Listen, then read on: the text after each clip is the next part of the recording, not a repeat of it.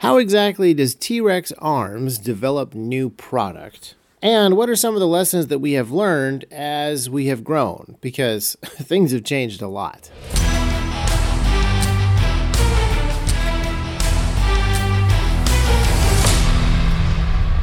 Welcome to another T-Rex Talk. This is Isaac Botkin, and today we're going to be talking about lessons that we have learned as we have changed how we do things when it comes to R&D. And most of those changes are actually because the company has grown, and so we just need a different way of doing it. But as you can imagine, we've also learned a lot of new things, and with learning the new things comes new ways of doing stuff. That being said, the growth is really what has probably brought about the biggest change. In the holster development department, we have like half a dozen guys, and then we have a couple of engineers supporting them. The engineers do a lot of stuff for everybody in the company, but primarily they build the tooling for building the new products, which means they're heavily involved in the new product R&D process. So that's quite a few people doing R&D for a company our size. But it's also a lot of people doing R&D compared to 5 years ago. And the reason we've been talking about that this week is because we've been discussing what things were like earlier when the company was smaller, and a lot of our procedures were different, but also because a gentleman came in to visit the shop, and we were able to talk to him about his work as an industrial designer and product developer at a giant company.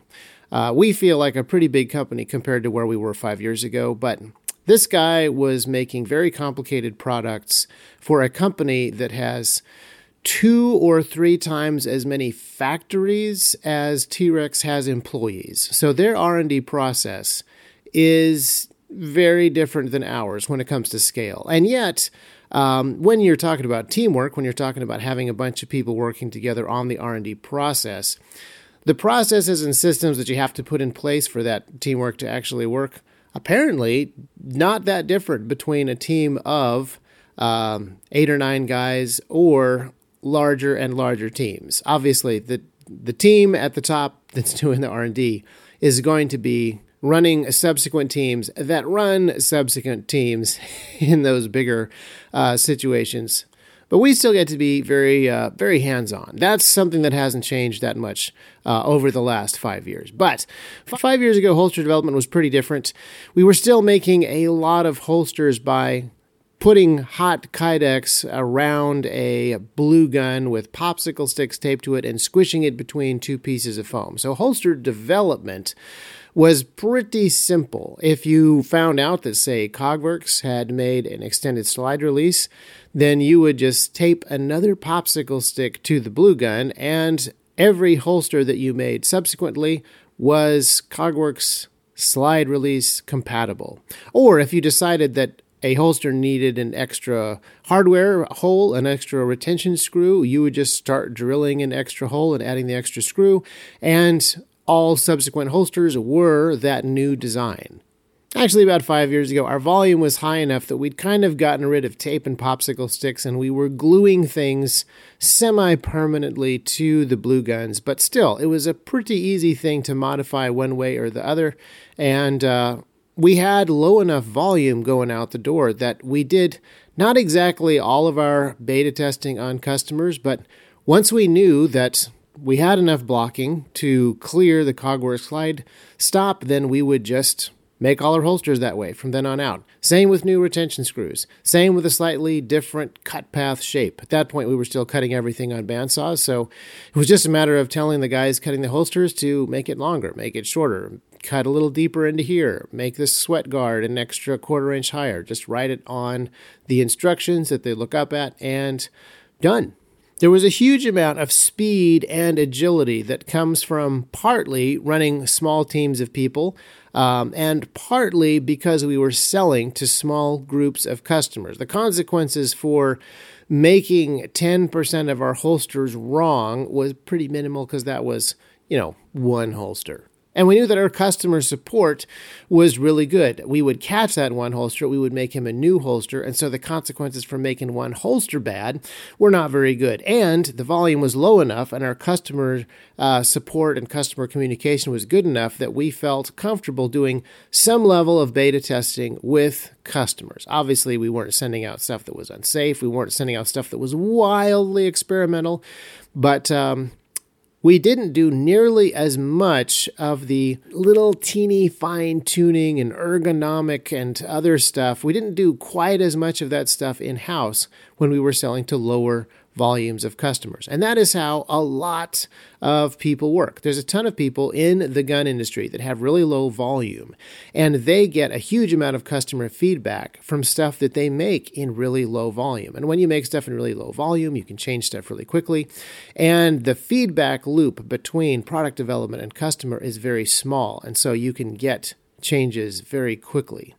And there's an advantage to that for sure, and it's something that I definitely miss at times. Partly because there's a very nostalgic sort of memory of that time, but also because I like the speed and the nimbleness and having that really short feedback loop where we know exactly what customers are thinking right after we make the first prototype.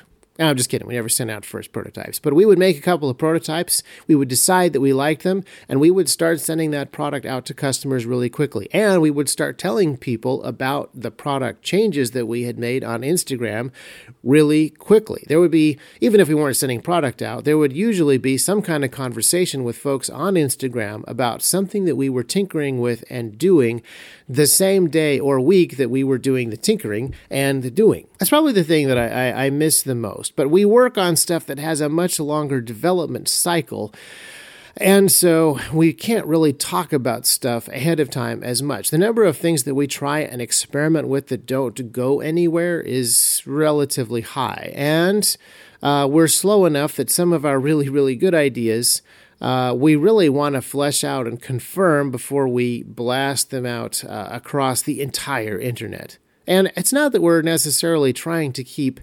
secrets necessarily, but a lot of times we do want head starts on competitors. Even if we're going to open source the product later, we do want to get a little bit of a head start on this thing that we're working on. But a lot of it is we just want to vet the product. We really want to test this and make sure that it's a good idea before customers buy it or before other people start to jump on that bandwagon and make something that isn't fully tried. And it's because our sales volume is really high that this has become a priority. When we're launching a new product, a brand new product that we know will sell 10 holsters a week, it's not that those 10 customers don't matter as much as hundreds, but fixing their problems is so much easier and can be done so much more quickly.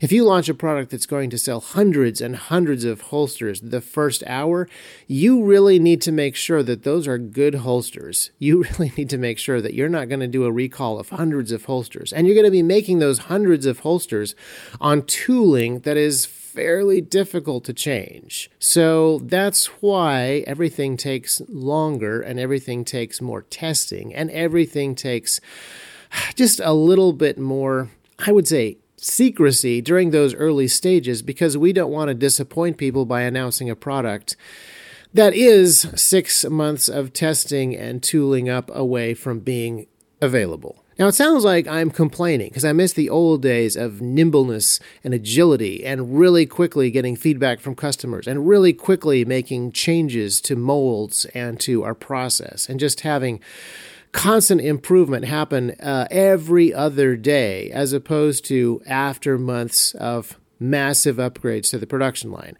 And I do miss those days, but I'm not complaining about where we are today. This is kind of the cost of doing business when you have so much business. And I'm not complaining about the growth, and I'm not complaining about the opportunity to send holsters out to so many more people than we were able to 5 years ago. And I'm not complaining about working on a team. This has actually been a tremendous thing that has happened, is that the holster development guys have gone from being me to half a dozen people and a couple of engineers, and we get to work together And that has been tremendous, not just for the products. Having multiple people in a room bouncing ideas off of each other is really, really good for the product development and the design. And bringing in people who have engineering experience and capability is really, really good for the finished product and the process.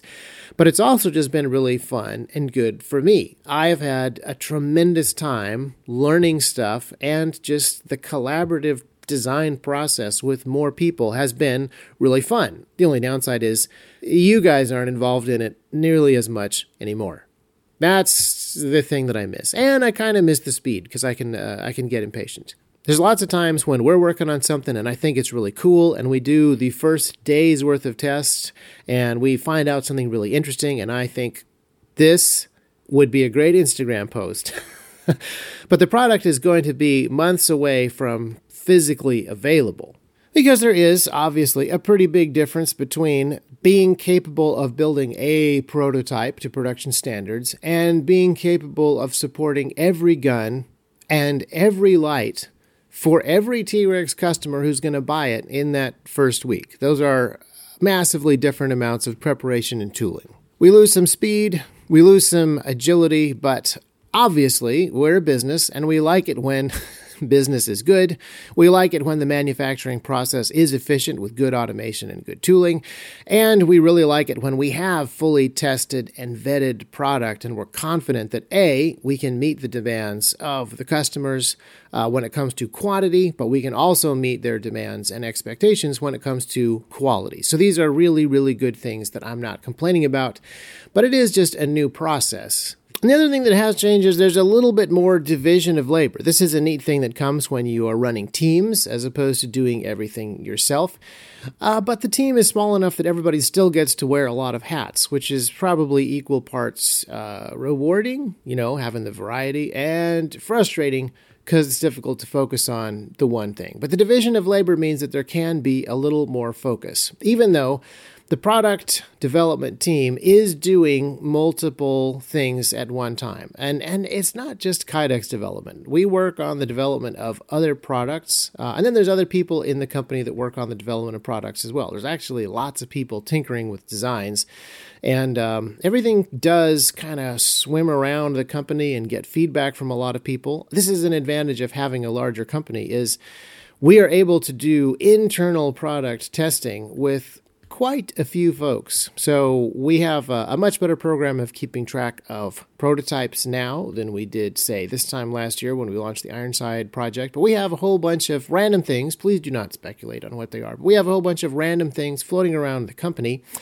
Floating might be the wrong term because we have like spreadsheets saying who has what version and when they got it and how long they've had it and when they're supposed to bring it back so they can get an upgraded version.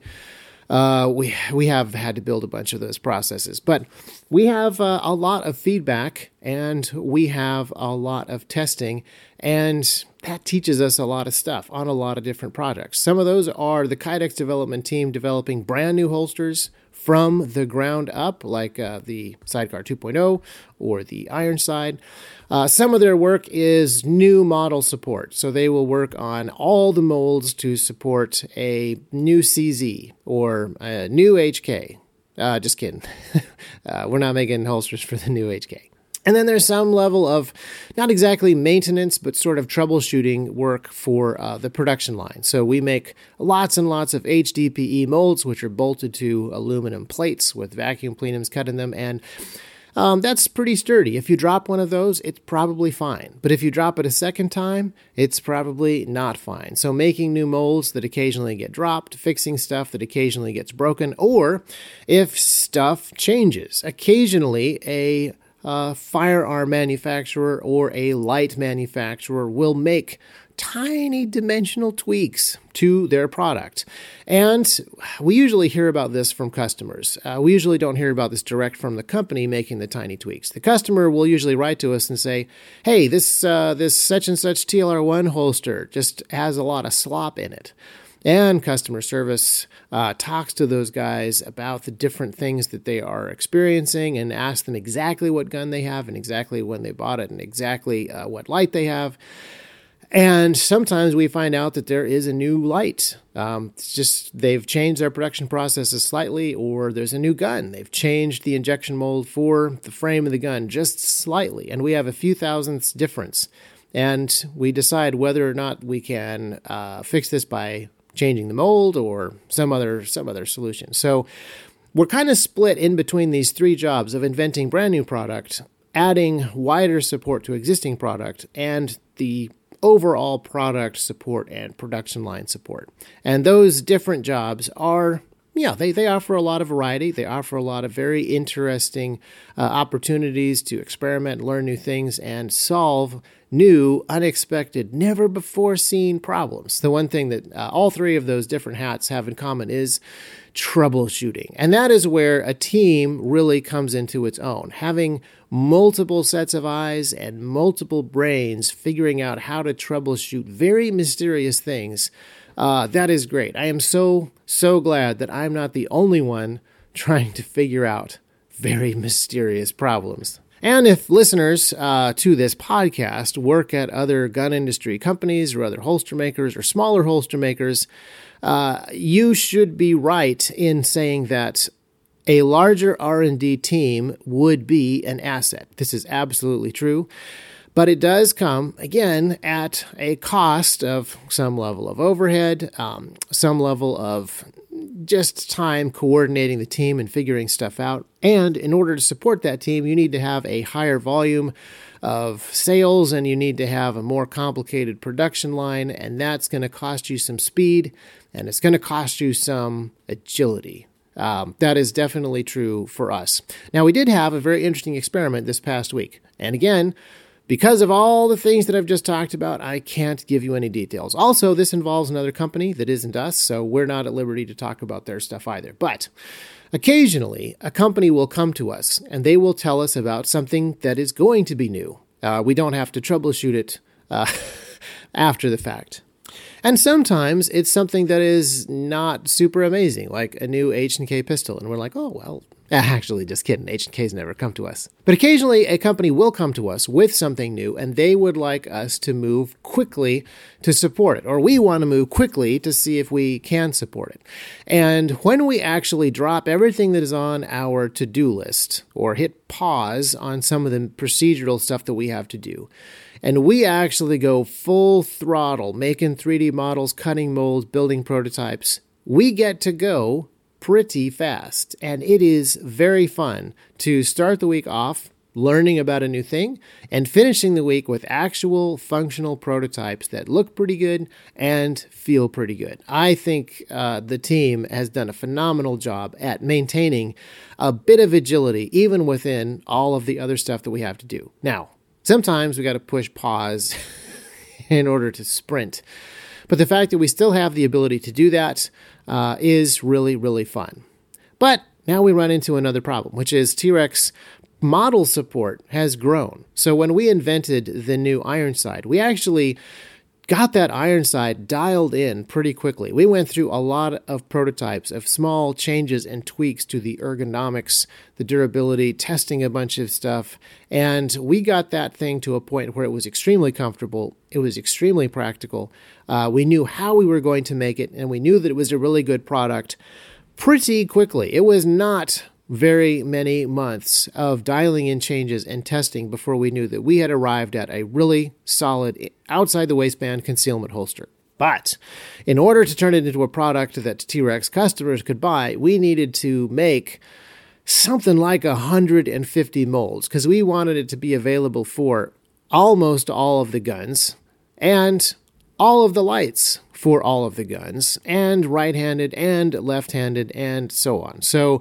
it took us about 6 months to actually tool up to produce the holster once we had a really good idea of what the holster was. Now, as we tooled up to produce the holster, we also made little design tweaks here and there, discovered new things, continued our endurance testing, swapped a couple things out here and a couple of things out there. So there was continued product development, but just the sheer amount of labor that is involved in building the tooling for the product, it's not insignificant.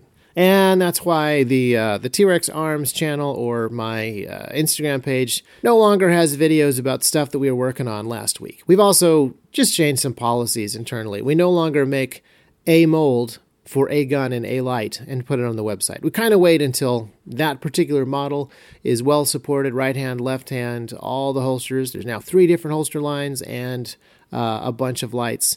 It ends up being 20 to 30 molds when we want to do that. So building and testing 20, 30 different molds, making sure that holsters that come off of those things have a super, super low error rate.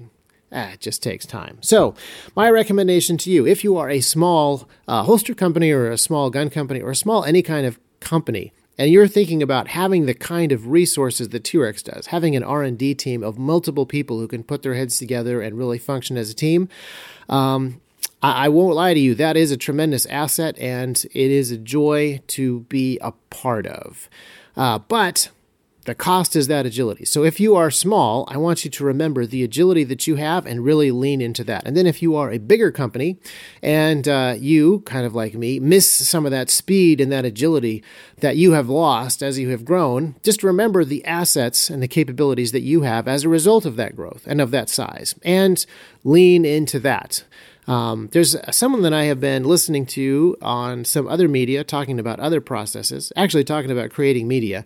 And as he has talked about different mediums or media and different tools, he says, try to figure out what this tool gives you for free and then lean into that. Well, technically there's no such thing as a free lunch, but as you are a certain size or have a certain capability or have certain structures in place, figure out what are the strengths of being a small one-man band, and then lean really heavily into those strengths. And then what are the strengths of coming from having a large development team and a slower process? And lean into those so that you can make the most of where you actually are, and don't just, assume that the grass is always greener everywhere else. And that'll be true outside of companies. I mean, right now, Heidi and I have kids that are pretty young, and occasionally we say to ourselves, oh, if only the kids were older, they could help us with such and such. But I'm confident that when the kids are older, we will say, oh, wasn't it great when the kids were younger, and we would do this. So figure out what the strengths are to the situation that you are in now, and lean into those things for the maximum productivity and joy possible. That's your homework assignment for today. Bet that wasn't what you expected from an R&D podcast. And then as you grow, or as your family grows, or your kids grow, or your business grows, or your R&D team grows, you will have more power. You will have more capability, and with great power comes great responsibility. And then, with great responsibility comes great caution. And with great caution in testing, there usually comes great cost. And with great cost, you need to really look into greater ROI, to be a good steward of these things. And then in order to get greater ROI, you need greater power. So that is kind of the growth curve of companies. Sometimes that's the feedback loop. So that's not necessarily how things have always been at T.Rex, but it certainly has felt that way sometimes from the R&D side. In order to afford the kind of R&D that we've needed to do, we've needed to market product. In order to support the product that is already selling, we've needed greater processes. As the market or the customers or the situation kind of drags you into growing a team or changing the way that you do things or adding complexity here, don't just follow along blindly. Be mindful about the new things that you have access to or the things that you can no longer do, and lean into the new capabilities. Don't just find yourself someplace wishing for the old days. That's kind of my takeaway from thinking about this thing. Thanks to the input from guys who have come along from bigger companies and talked to us about what some of our strengths are and what we can be doing better, and reminiscing about the older days and thinking about some of the things that were really nice, but also some of the bottlenecks we ran into and problems that we just couldn't solve with the resources at our disposal. So that is the podcast. And I want to thank you for listening to this podcast.